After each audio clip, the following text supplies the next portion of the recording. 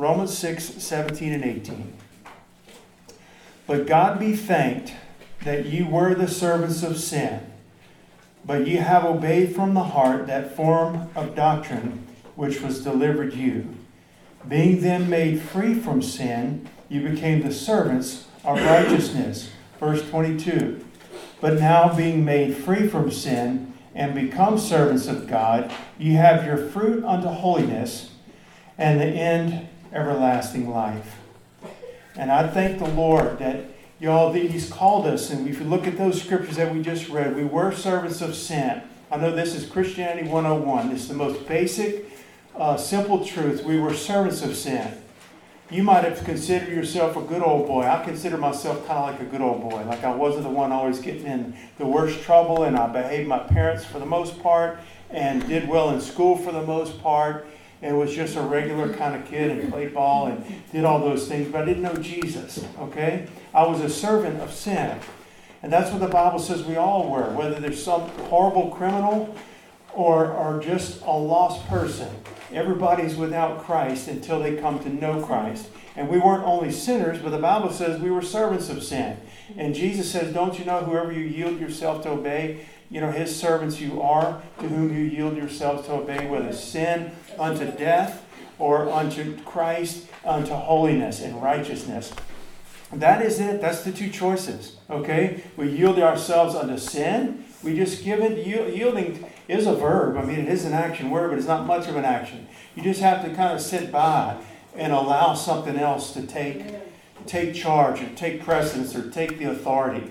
That's yielding yourself to sin. It doesn't take a lot of effort to be a sinner. We're born in sin. It doesn't take a lot of effort to go through life. Just yielded to sin.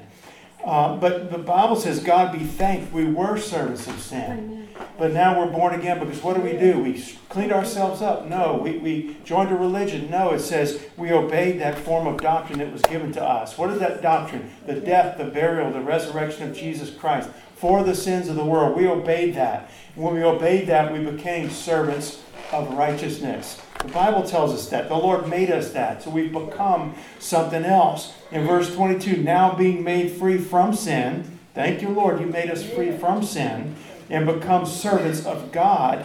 That's whose servants we are. You have your fruit unto holiness in the end, everlasting life. The fruit of those things before, the Bible says we're ashamed of those things now. The fruit that was coming from that sinful life, we look back and we kind of wish that we had never done that. I'm thankful that it's under the blood. But it's sometimes kind of painful even to think about it and say how shameful that was, what I was doing. I can't believe that. But we were servants of sin. God saved us by faith in Jesus Christ, and He's made us servants of God and servants of righteousness. And the Bible said, David said in the Psalms, he said, I would rather be a doorkeeper. That's a servant, right? A worker. I'd rather be a doorkeeper in the house of my God than to dwell in tents of wickedness. So he was king when he said that. He was king when he wrote that. He was king and had this authority and fame and power and wealth and people's adoration and so forth. And yet he said, I'd rather be a doorkeeper with God and the house of God and the people of God serving my Lord than to dwell in the tents. That would have been like the mansions, I guess, of the wicked. I just want to read this scripture to you. You don't have to turn there. Hebrews 9:14. How much more shall the blood of Christ, who through the eternal Spirit offered himself without spot to God, purge your conscience from dead works, that's from, to serve the living God. A lot of times we're focused on what the Lord saved us from, and we ought to, especially in our study in Hebrews, where we studied that chapter before. He purged our conscience from dead works. He saved us from our sin. But it also says He purged your conscience from dead works to serve the living God. Mm-hmm. So if you're going to be a healthy church, if this is going to be a healthy church, or any church is going to be a healthy church, it's going to be a church that serves the Lord. Mm-hmm. And that's what we're talking about today. Our focus today is going to be on serving the Lord. A healthy church is going to be a serving church. It's going to be a church that's busy, but not simply for the sake of being busy. We're busy and actively being led by God, and we're really we're putting feet to our faith. The Bible says faith without works is what? Dead, right? It's a dead faith. The Bible does talk about a dead faith. There's a dead faith, and that's it. It's a faith that has no works to it. That's a dead faith. And the Bible says that Rahab the harlot was justified by faith when she obeyed what God put in her heart to do, to hide the spies, and identified herself with the people of God, put her life at risk to spare those two men of God that were there, the children of Israel that were getting ready to take the land. So there were works, there were feet to her faith. Abraham, when he offered up his son Isaac, and the Bible says that faith wrought by his works. His faith worked by his works. And so, y'all, I'm not preaching a salvation that comes through works. I'm going to say that again later in this sermon because I want to make the point that nobody leaves here and you were daydreaming during this part. So I'm going to say it again later. That I'm not teaching or preaching, nor do we believe, nor does the Bible teach, nor do we hold to a salvation by works. We're saved by grace through faith, not of works, lest any man should boast. Not of works by works of righteousness which we have done, but according to his mercy he has saved us. So we understand that's where salvation comes. But the saved life is going to be a life that is not a servant to sin. A saved life that's truly saved by the blood of Jesus is going to be a life that is a servant because he made us that. You have become the servants of righteousness. And there's fruit to that life. Good fruit. We had all the bad fruit, the corrupt fruit that was coming from sin. And if I lived a life of sin today, it would still come to my life. But now we're going to have fruit unto righteousness, and it's a wonderful fruit that's going to come. So we're not preaching salvation by works. We're talking about a life of works that accompany salvation, that come along with true salvation. And I'm not ashamed of that, and I'm not afraid to preach it, not afraid to preach grace 1,000%, not afraid to preach the works that accompany salvation 1,000%. Amen? And so if we're going to be a healthy church, this church right here, Cornerstone Church, we're going to have to be, and we are that, but it's going to be what characterizes more and more our churches. We're going to be faithful to the Lord in service.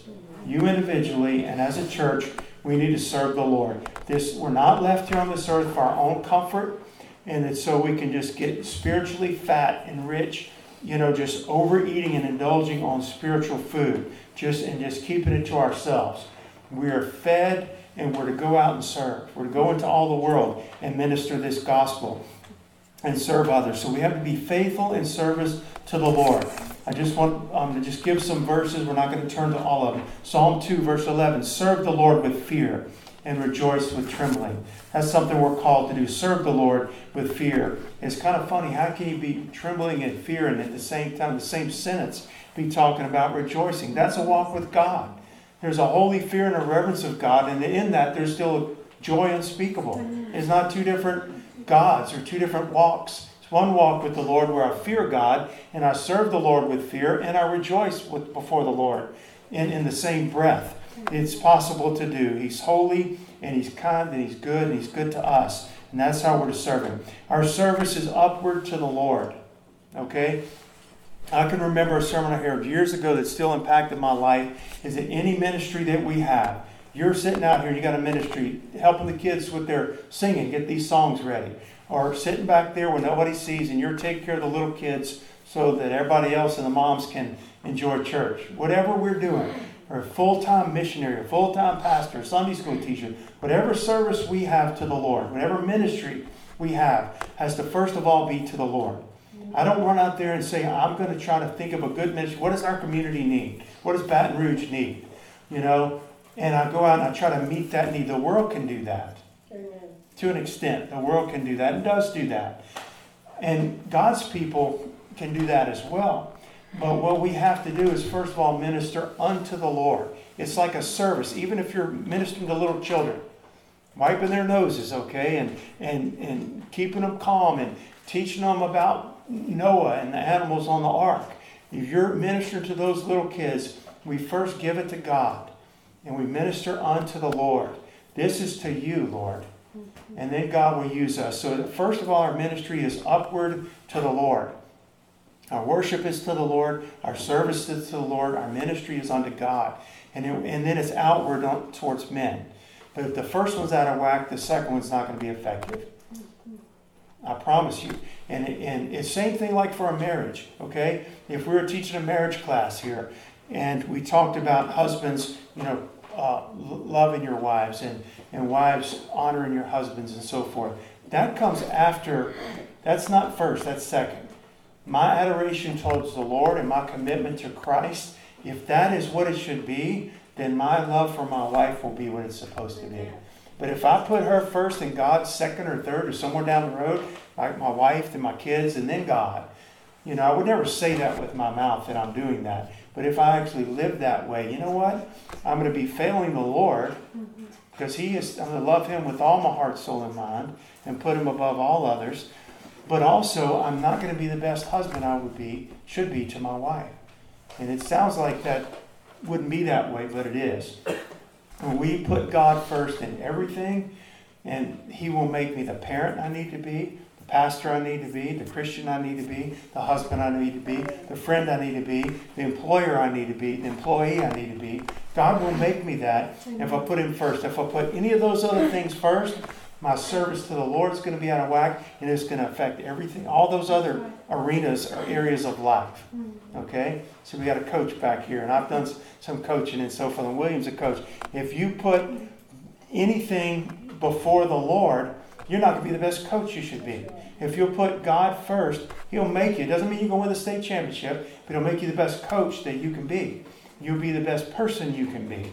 You understand what I'm saying? And so service to the Lord is first of all unto God, and then outwardly to men. And as we faithfully serve the Lord, guess what? People are going to see God in us.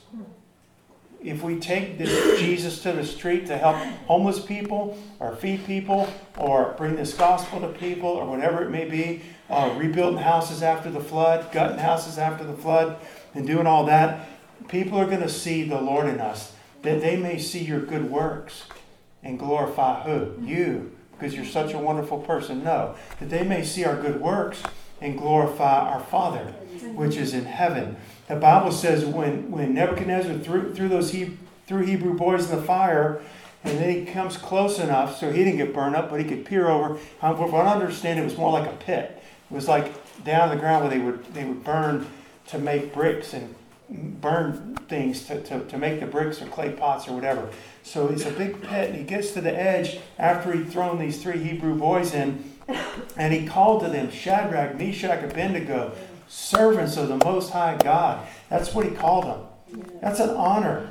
They weren't service of some idol or some king that told them to bow down to an idol. Guess what? They were faithful to even an idolatrous king. They did their job well. They weren't disloyal to him, but they were loyal to God all the way. And even this ungodly king recognizes it and says, you servants of the Most High God. Well, that's what we are, y'all. That's what we are if we're born again. And we just read it in Romans. He's made us servants unto God. And so it is both a duty and responsibility of a believer and our privilege. It's our duty and our privilege to serve the Lord, to be called by His name's sake, and to worship the Lord and to serve Him. All of creation is honoring the Lord. There's just part of a psalm here I want to read from 148. It says, fire and hail, snow and vapors, stormy wind fulfilling His word. How do you think of vapor and hail and a wind fulfilling God's word? But it's doing what it's created to do. And it's doing it at the Lord's command. And if the Lord wants it to snow, it snows, okay? That's fulfilling God's word. Well, how much more if creation that's not created in the image of God, is created by God, but man, how much more should man, who's created in the image of God, fulfill His word and fulfill His will by serving Him and by worshiping the Lord? We don't get saved and say, thank you, Jesus, for saving me. I'll see you later. I'm going about my life pretty much the way it was before. And that's the way some people do. I've tried that for a few years of my life. It doesn't work. We become servants of the Lord. How much more should we than some animal out there or the sky or the sunset that's obeying the Lord and going down at the right time and it honors God? How much more should somebody not only created in the image of God but saved and filled with the Holy Ghost of Almighty God honor the Lord and bring Him such glory by the way we serve Him? We all know the scriptures, so you don't have to turn there, but Romans 12:1, where it says, Paul says, I beseech you therefore, he's begging him basically, brethren, Christian brothers, by the mercies of God, that you do what? Present your bodies as this, as a living sacrifice, wholly acceptable to God, which is what? Your reasonable service. I'm going to define two words. They don't have any hidden meanings really. Reasonable service. Reasonable means logical or rational. Okay? Logical or rational. Service means to minister, to give homage to worship. And a servant, actually, which we've talked about, servants of the Most High God. Servant is a bondservant, a slave, or to be in subjection to. So basically what this verse is saying, that it's our reasonable service as Christians, as born-again men and women of God. It's logical, it's reasonable. It's not illogical, it's not over the top, it's not too much to give ourselves into servitude to the Lord. Amen. It's not too much, it's not requiring too much. It's not for an elite group of Christians that are called to be missionaries or something like that, or they're just prayer warriors and they pray 24/7. It's for believers, brethren, by the mercies of God. It's our reasonable service to present ourselves wholly acceptable to the Lord. And so it's not God requiring too much of us. God be thanked. We were in bondage to sin. We were servants of sin. Y'all, our time on this earth is short. We have to remember that. We have to keep reminding ourselves and kicking ourselves that the time on this earth is short. I want to read a little illustration. It says there was a certain factory, I don't know how long ago this was, where each man was required to finish a certain amount of work each day or in a certain amount of time. Okay? This is what it was like in the factory. And so that they installed bells that they rung at intervals to remind the men just how much time they had left. And the owner said the men work better when they realize that the day is slipping away from them. The same thing is true of us concerning spiritual things. We need to often be reminded that time is short. The night cometh, the Bible says, when no man can work, right? It hasn't come yet. I need to remind myself. I know that scripture. That's from John 4 about the night cometh. But I need to remind myself of it. It's not enough that I know it. Why are we here? We were here last Sunday. Why are we back again this Sunday? Because we're reminding ourselves. We're encouraging ourselves. We're provoking one another. The Lord's, building us up. And our time is short. We need to remember that God's moving us onward. I want to read an illustration. There was a deacon in a church up around Boston. And one day he was thinking, he said, I'm a deacon here, but I really can't do much. I'm not a good speaker. I can't pray in the prayer meetings publicly because I just don't speak well enough. I can't preach or teach and do a lot of other things that other people in the church do. He said, but there's something I can do. I'm going to set 2 extra dinner plates at my table every day, every Sunday. And I can bring home some single guys, some guys from the church that may be visiting in town, and they don't have a family or anything like that, and I can feed them. And he did this for some 30 years of his life. And it doesn't seem like a big deal. He didn't preach a sermon or write a book or anything like that. And it says that many of those young men became Christians because of his influence in that church. And after 30 years of this, the man died. The Lord called him home. He was buried about 30 miles outside of town in Andover, Massachusetts. And they rented a special train to bring people out to the service. And it was made known. Any of you guys that, he fed over the years, any people that knew this man that passed away, we got a special boxcar reserved just for y'all. And it says 150 men packed on that car. And they all came out there. They had all become Christians. That's just who showed up, okay, 150 of them. So it's service to the Lord. And what he requires of us is not too much. It's not too little either. Whatever he gives us to do, we need to be faithful to do what God's called us to do, okay? And so I said this earlier that, y'all, it would be easy to have the mindset that, okay, Christians are supposed to serve, so let's just get busy. we could busy ourselves very much, and we could fill up our church calendar literally to where we had something every night. We could. And there's nothing wrong with any of these things I'm about to mention, by the way. But we could have a ladies' Bible study every week and a men's Bible study every week. And we could have a prayer meeting, and just outreach and visitation. And I'm not saying we shouldn't do all those things. I'm saying is that we don't want to busy ourselves just to busy ourselves. If we're really going to serve the Lord, let's spend the time in prayer, individually and as a church, to find out what He wants us to do. And so far, I believe we're doing that. God may increase more and more, okay, in this church, in this body. But we don't want to just get busy and say, okay, look, I'm serving God. He may not have wanted us to do that. We want to be led by the Lord in what we do. And we could fill up our lives with that Christian activities and programs. And guess what? You never have time to visit your grandmother.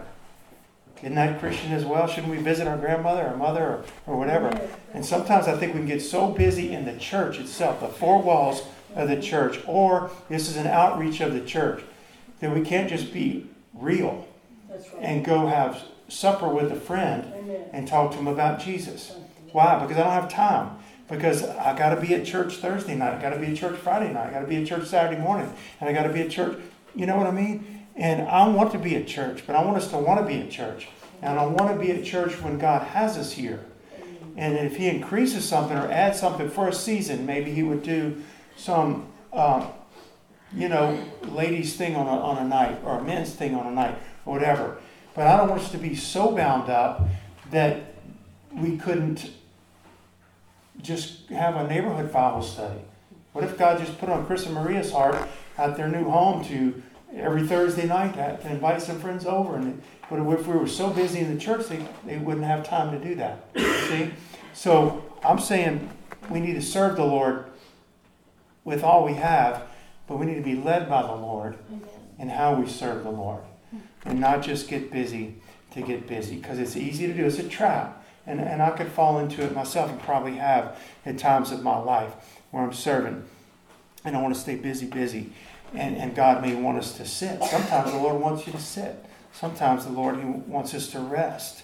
Be still and listen and know that He's God. But until He comes, we're to serve the Lord. We do know that.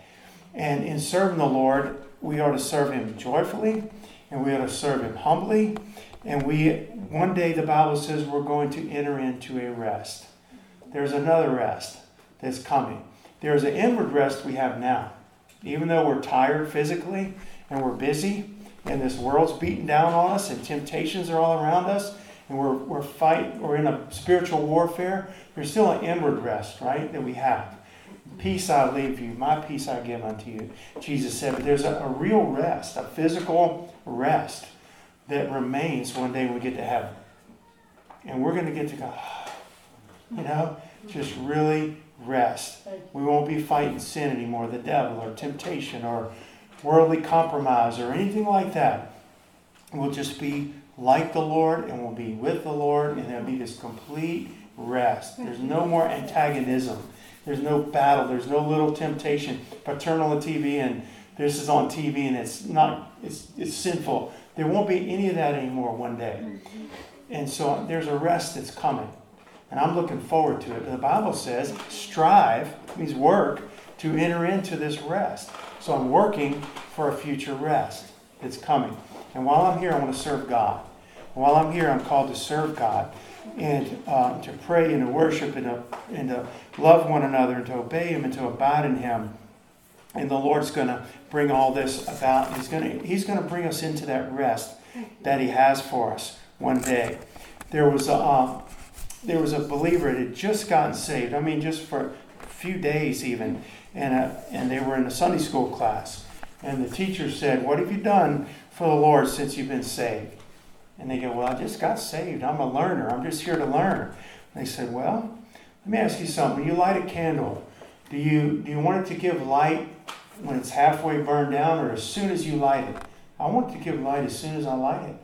And they said, "Well, you need to get out there and do the same. As soon as you light it, you've been lit. You're the light of the world. Go serve the Lord. Go talk to the Lord. It says soon there was 50 new believers in that community because of this new believer that just gotten saved.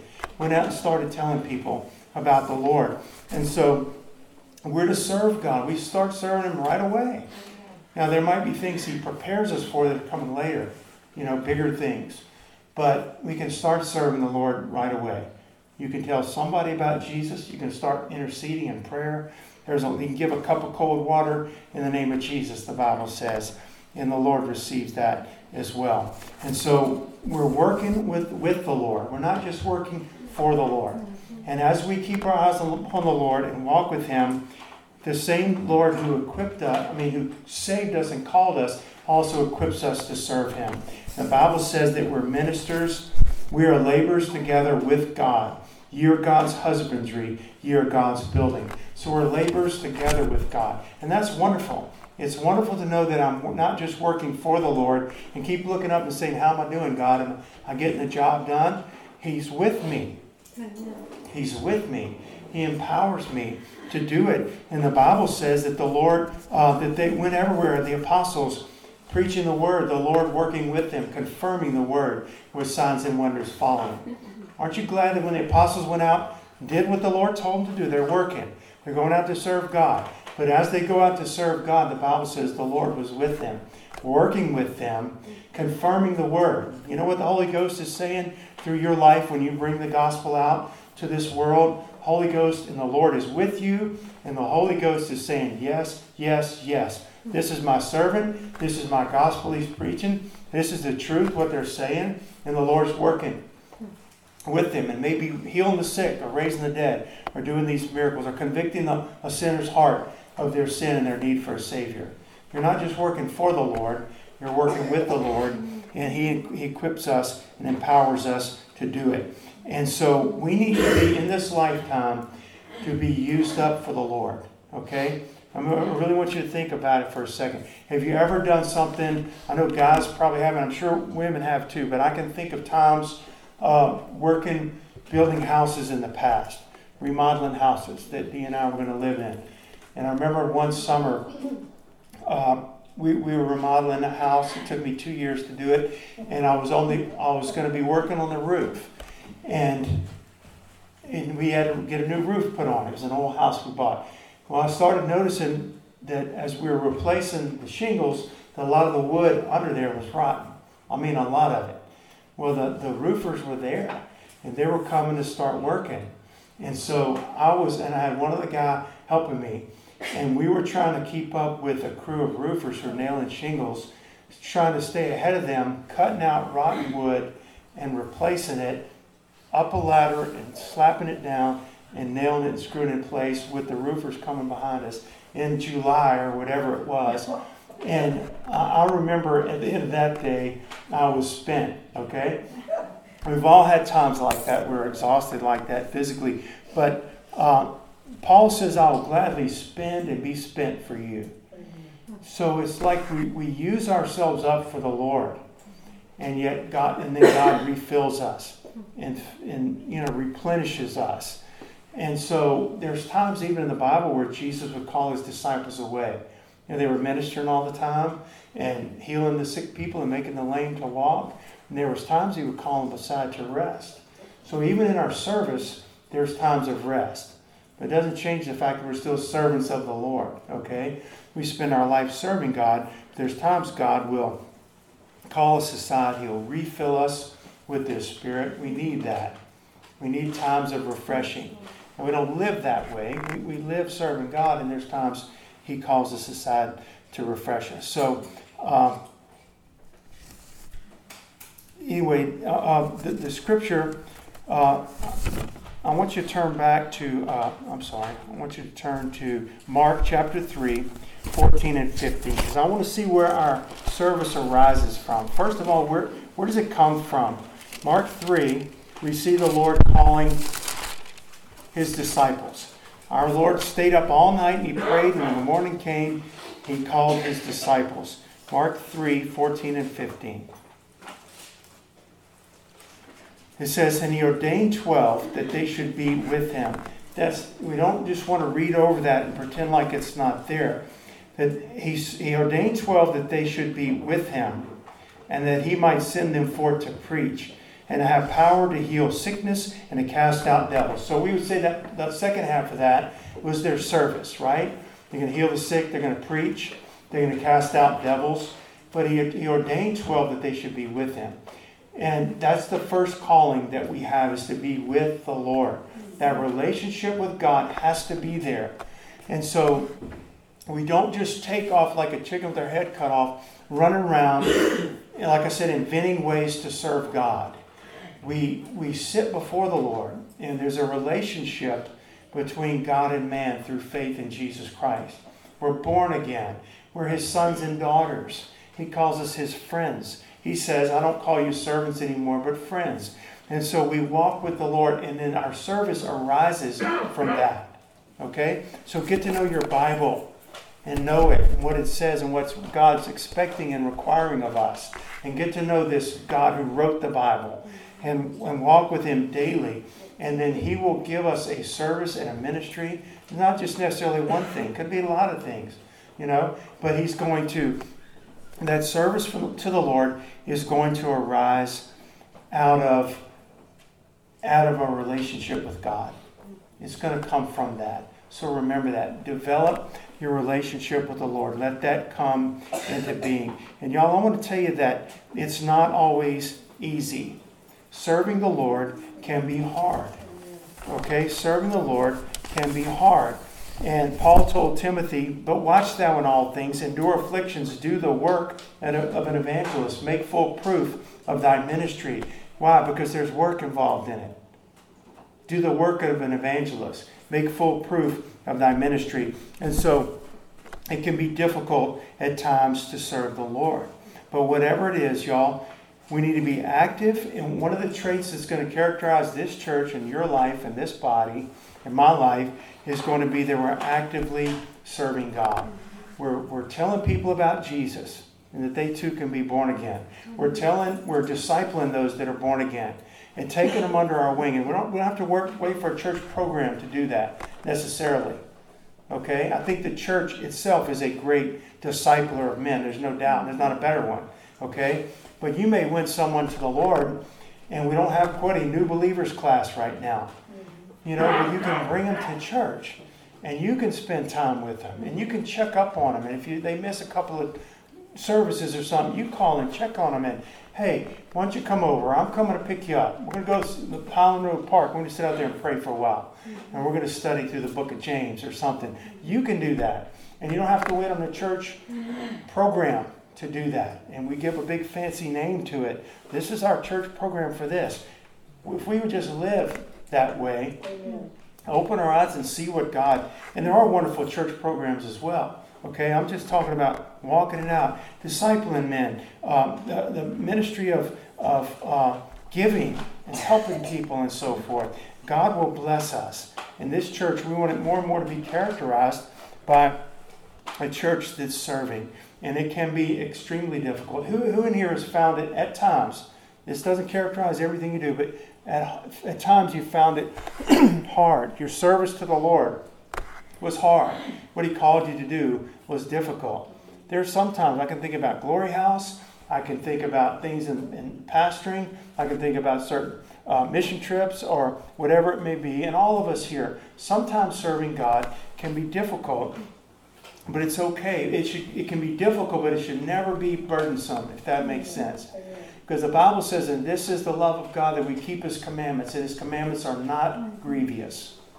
They aren't grievous. They're only grievous and burdensome if I look at it that way. And I say, man, God's got me. I got to do this again on Saturday mornings. I got to go pick up all these little kids that can't drive and bring them to Sunday school or children's church or whatever. It's only burdensome if I look at it that way. Because they're commandments that God gave. If he really called me to do that, say to pick up little kids and bring them, if he called me to do it, then it's not burdensome. If I just did it so that y'all all would think that I'm a wonderful Christian, it would be burdensome. Or if I did it to relieve my conscience somehow of, by doing good works, it would be burdensome. And it would be too much. At some point I'd quit it. Okay? Or I'd do it for a long time and despise it. guess what? No rewards in heaven for that. It can be very hard and at the same time be joyful.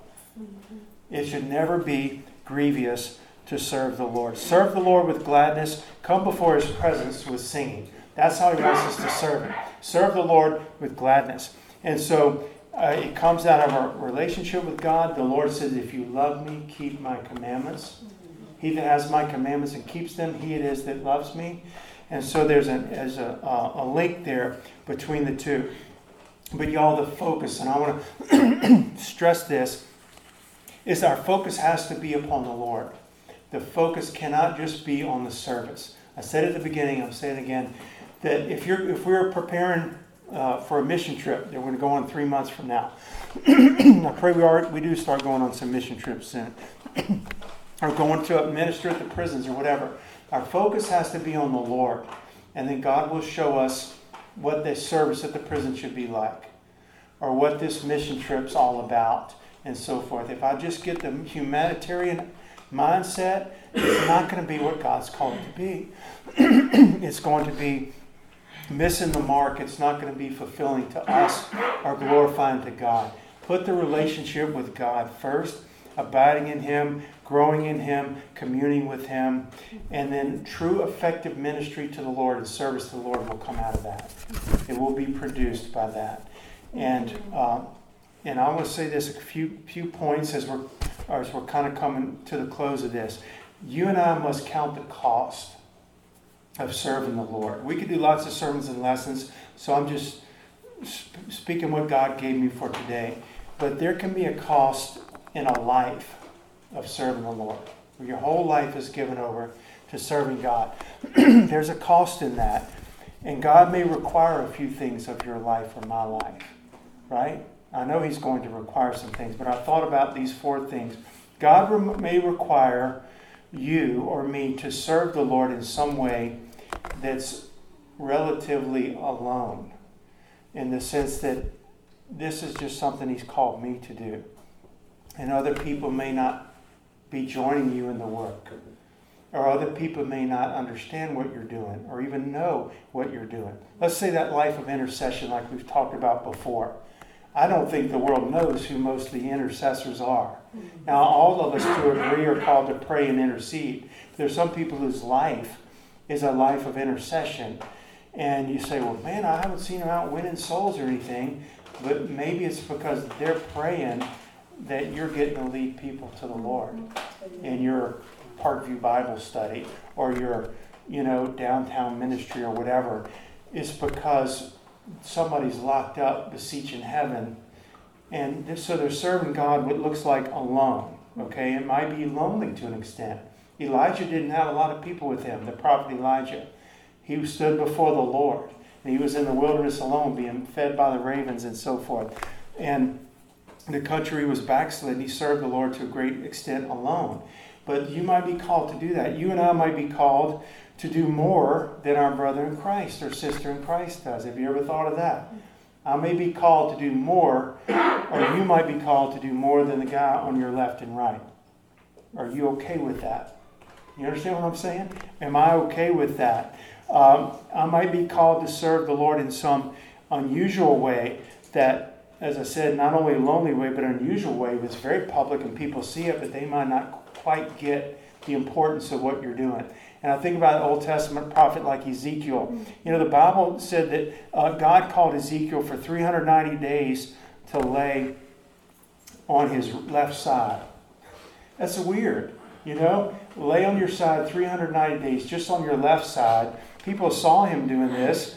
That doesn't mean he never got up, but when he laid down, he laid on his left side. Each day represented a year, and it was for the iniquity, to bear the iniquity, symbolic bearing of the iniquity of Israel. And then he said, I want you to lay on your right side for 40 days, every day for 40 days, to bear the iniquity of Judah. Now that's an unusual thing. I'm not called to do that. But sometimes the Lord will call us to do things that may look unusual to people. He may call you to give all your money to something, and other people say, whoa, whoa, whoa, whoa, whoa. And it makes them look bad because they're not giving or whatever. But they're called to that. You see what I'm saying? We have to be obedient. We all stand and fall before the Lord. ourselves. There's certain guidelines through the Word of God that will be common for all of us. And there's certain callings on our life that could be unusual. And we need to be faithful to the Lord even if it's unusual. Okay? And one more thought about, you might be called to serve the Lord in some way that's largely unnoticed or unappreciated. Even not only by the world, your service to the Lord is probably not going to be appreciated by the world. We're okay with that. But there might be things that God calls you to do that the church doesn't notice or appreciate. And maybe they should, and that's on them. But at the same time, we need to be faithful to the Lord even so. Okay? So I'm telling everybody in the room and telling myself this, we need to be okay with what God's called us to do. And we need to serve Him faithfully and joyfully and humbly, even if it's not appreciated, if it's unnoticed. We don't get a bunch of attaboys and pats on the back, or we don't get a special plaque or a gold watch or something when we retire. We should appreciate each other's service. I'm going to say that at the beginning, but there's times we're going to go through life and nobody knows what you did for the Lord, but the Lord knows what you did for the Lord. And the Bible says, your Father who sees in secret shall reward you openly. And so we serve the Lord in that way. And, where Jesus, right before Jesus ascended, He's with His disciples, and He's talking to Peter, and He says, Peter, do you love me, right? Feed my sheep. If we love the Lord, we're going to serve Him. Feed my sheep. If you love me, then do what I'm calling you to do. My sheep, they're mine. And I'm entrusting them to you. And Peter looks around and he looks at John. He says, what about this man John? Because the Lord had just told Peter, you're going to die a martyr's death for me. You're going to get old and somebody's going to take you and lead you by the hand where you don't want to go. And the Bible says specifically, he was talking about what death he was going to die to glorify the Lord. So Peter looks at John and says, Lord, what about him over there? What about John? And the Lord says, what is that to you? Follow me. That teaches us a lot. Teaches me a lot. Well, Reynold here gets all this fame and everybody thinks he's the most wonderful Christian. He does this and he gets to speak publicly and he gets to do this. I'm just making up things. And then here's somebody else over here and they don't get noticed at all. But we just need to serve the Lord. Their Father who sees in secret is going to reward us openly. All the praise of men is going to fade away real quick anyway. We're going to be left with the Lord and the rewards that He gives us on that day that Peter talks about. There was a man, a young surgeon. He had trained to be a surgeon. He became a surgeon in London. And he had some time in the evenings. And when he was through, he took interest in like a rescue mission home for helping homeless people. And he was there one night. And at the first service he went to, there was a little boy, orphan boy, sleeping by himself by the fire at this mission home. And the surgeon went up to him, the young doctor went up to him and said, son, it's time to go home. And the little boy wakes up and looks at him and says, I don't have a home. And so the doctor brings him home with him. He brings him to his house. And he feeds him and cleans him up.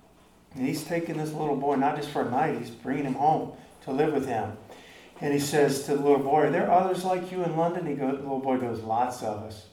And he goes, the doctor says, can you show me where they are? So it was late at night. He goes, I'm going to show you. And he brought him to some, obviously this is some time ago, but he brings him to an old coal shed where they stored coal. And they looked in there and peeked around with a flashlight, and none of the kids were there. And the little kid said, I know where they are. They're on the roof, because the police must have been after them. So they went up on the roof, and there was 13 kids sleeping. And they were all huddled together trying to stay warm in vain. And the man looked down and something was birthed in him that night. And he took these kids home, and it says that began a string, and it doesn't give a name of these homes, but this doctor started a string that was stretched all across Europe of these homes for these little orphan boys. It was birthed that night. And it was sparked in his heart. And it says, surely this is a demonstration that there is service for all those who nurture concern for the souls of those perishing around them. So if you're thinking, I can't do anything to serve, these became like little lighthouses all across Europe. And it says that over 10,000 soldiers who fought in World War I came through these homes. I mean, think about it. They're fighting, and 10,000 soldiers came up through this man had a burden, and God gave him a service to do. And he first took one home, you know what I mean? And then it's something, you'd have to look back and say, well, God did that. Well, he did do that. All the glory goes to God. The ability, the intelligence, all that was the Lord. But he put it in this man's heart, and he responded to serve the Lord in that way. And I want to read this scripture, and we're going to close here in just a minute. But the Bible says, for God is not unrighteous to forget your work and labor of love, which you have showed towards his name, and that you have ministered to the saints and do minister. The Lord is not going to forget what we've done for him. I might forget what I've done, and that's okay. You certainly might forget what I've done, and I might forget what you've done for the Lord. But the Bible says that God is not unrighteous to forget your labor of love. It's a labor of love. That's what he calls it. And that we've ministered to the Lord and to his people. He remembers it all. Okay? And I'm thankful for that. And I just want to close by this, thinking about this parable. You know the parable of the vineyard. And well, if you want to turn there, you can turn with me to Matthew chapter 20. It's the last passage we'll turn to and read. Matthew 20, verse 1. For the kingdom of heaven. So Jesus says this is like the kingdom of heaven. All right? This is what he's talking about. Kingdom of heaven is like unto a man that is a householder, which went out early in the morning to hire laborers into his vineyard. We know the story. He goes and gets laborers, and they agree to work with him for a penny a day, and they go start working at different times of the day. Verses 6 and 7, skip down. And about the 11th hour, that's late in the afternoon, y'all. Okay? 11th hour would have been like 5 in the afternoon. The Jewish day, I think, started 6 a.m., so this would be 5 p.m. 11th hour, he went out and found others standing idle, and said unto them, why stand ye here all the day idle? They said unto him, because no man has hired us. He said unto them, go ye also into the vineyard, and whatsoever is right, that shall ye receive. So I was thinking about this when I was thinking about serving the Lord. Okay? I'm not even going to finish reading the parable. I'm just thinking about this one thing. If the Lord came to me or to you and said, Randy, why are you standing around idle all day? Remember he said this parable is like the kingdom of heaven. Why are you standing idle all day? Well, I just don't think I've got any real calling, or I don't think I have anything really to do. They said no man's hired us. Okay, but the Bible tells us clearly God has hired us. If you want to look at it in that sense, he's hired us. He's already hired us. He's made us servants of the Lord. And we ought not be standing idly around all day. We ought to be serving the Lord, faithfully and actively serving the Lord, and it glorifies God. Not busy for the sake of being busy, and not for our own recognition and glory, but for God's sake and for his glory. The Bible says he's called us to go, right? He's already called us to do that. I'm not waiting for that calling. I may be waiting for a specific thing to go to a country or a place, but I'm called to bring this gospel everywhere I go. I'm called to serve the Lord everywhere I go. I want y'all to stand with me, and I want to read this that was written. It's like a little story or paragraph, and it's called Try Not to Be Seen. There's a picture, actual painting, which shows a hand holding up a cross. The person is not seen, only the hand. It's good to be the hand that holds up the cross. It's good to be a voice that proclaims the Christ. We would all do well to keep ourselves out of sight and get people to look upon Christ. Amen? Just to be the hand that's holding up the cross. To hold up Jesus Christ and to serve him in that way.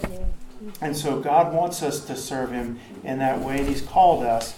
And the Bible says, behold, bless ye the Lord, all ye servants of the Lord, which by night stand in the house of the Lord. We're all servants of God. And we need to know that. We don't just go through life saying, I'm a Christian, and we may be, and get to heaven one day and do a few things for the Lord along the way. But no, our whole calling is one of servants of God. We were made free from being servants of sin, and we were made servants of righteousness. That's what He's called us to do. And I'm going to close with this psalm, Psalm 123:2. Behold, just picture this in your mind. Behold, as the eyes of servants look unto the hand of their masters. So picture a servant looking at his master, seeing, what does my master want? What's he going to require of me? When is he going to call me? And behold, as the eyes of servants look unto the hand of their masters, and the eyes of a maiden unto the hand of her mistress, so our eyes wait upon the Lord our God, until that He shall have mercy upon us. And I was just thinking about that. We want to be that one that's waiting on the Lord, so when He calls, we're ready to go. I'm talking about little things like, hey, call up your friend and go have lunch with them. They're down, they're lonely, whatever. Pray with them. Just pray with them. To something big like, I'm calling you into the ministry. Whatever it may be, I'm calling to a life of intercession. That we're waiting upon the Lord. Our eyes are waiting upon the Lord. I'm not waiting on my pastor, although the Lord can use my pastor. I'm not waiting on the church. I'm waiting on the Lord to lead me and guide me in my life and what He's called me to, how He's called me to serve Him. And so, Father, we just come before You right now. Y'all find a place and begin to just call upon the Lord. Pray for our church. Pray for yourselves. And the Lord, we come up before You right now. And Father, we thank You. It's a privilege, God, to be called a servant of the Most High God. We're not just servants of sin anymore, God. And we don't serve just to serve. We serve out of love. It's a labor of love unto God. This man, this doctor, young surgeon, God, that You used him to start all these little orphanage homes across all of Europe, God. And it makes such an impact, God, and souls were saved out of that. Or the man who set 2 extra dinner plates at his table on Sunday and invited some strangers over to eat, and men got saved because of it, God. Lord, we want to serve You. We don't want to just talk about serving You. We don't want to just read books that inspire us, but we want to serve You, God. We want to be a church that's one of the characteristics that would characterize us at Cornerstone would be we're serving the Lord, God. Would You lead us and would You guide us? And God, would You give us servants' hearts to where that service to God will flow from our relationship with Almighty God, through our relationship with Jesus Christ, God. It would just flow and it wouldn't be burdensome. It might be hard, God, but it would never be a burden. It would never be grievous. We would never despise serving God. We would love to serve the Lord, even when we're tired, God. Thank You that You always equip who You call. Lord, equip us. It's not by might, it's not by power, but by My Spirit, saith the Lord of hosts. Equip us for Your service. Every good gift and every perfect gift comes from the Lord. You've given us all things that pertain unto life and godliness, Lord. You've given us what we need to serve You, God. And You will give us what we need to serve You, Lord. Lord, let us be burned up, spin up, used up, God, for You and for Your glory while we're on this earth. Until You call us home, God, we want to be found watching and praying and occupying until You're come, Lord God. In Jesus' name, thank You, Lord. Thank You, Jesus.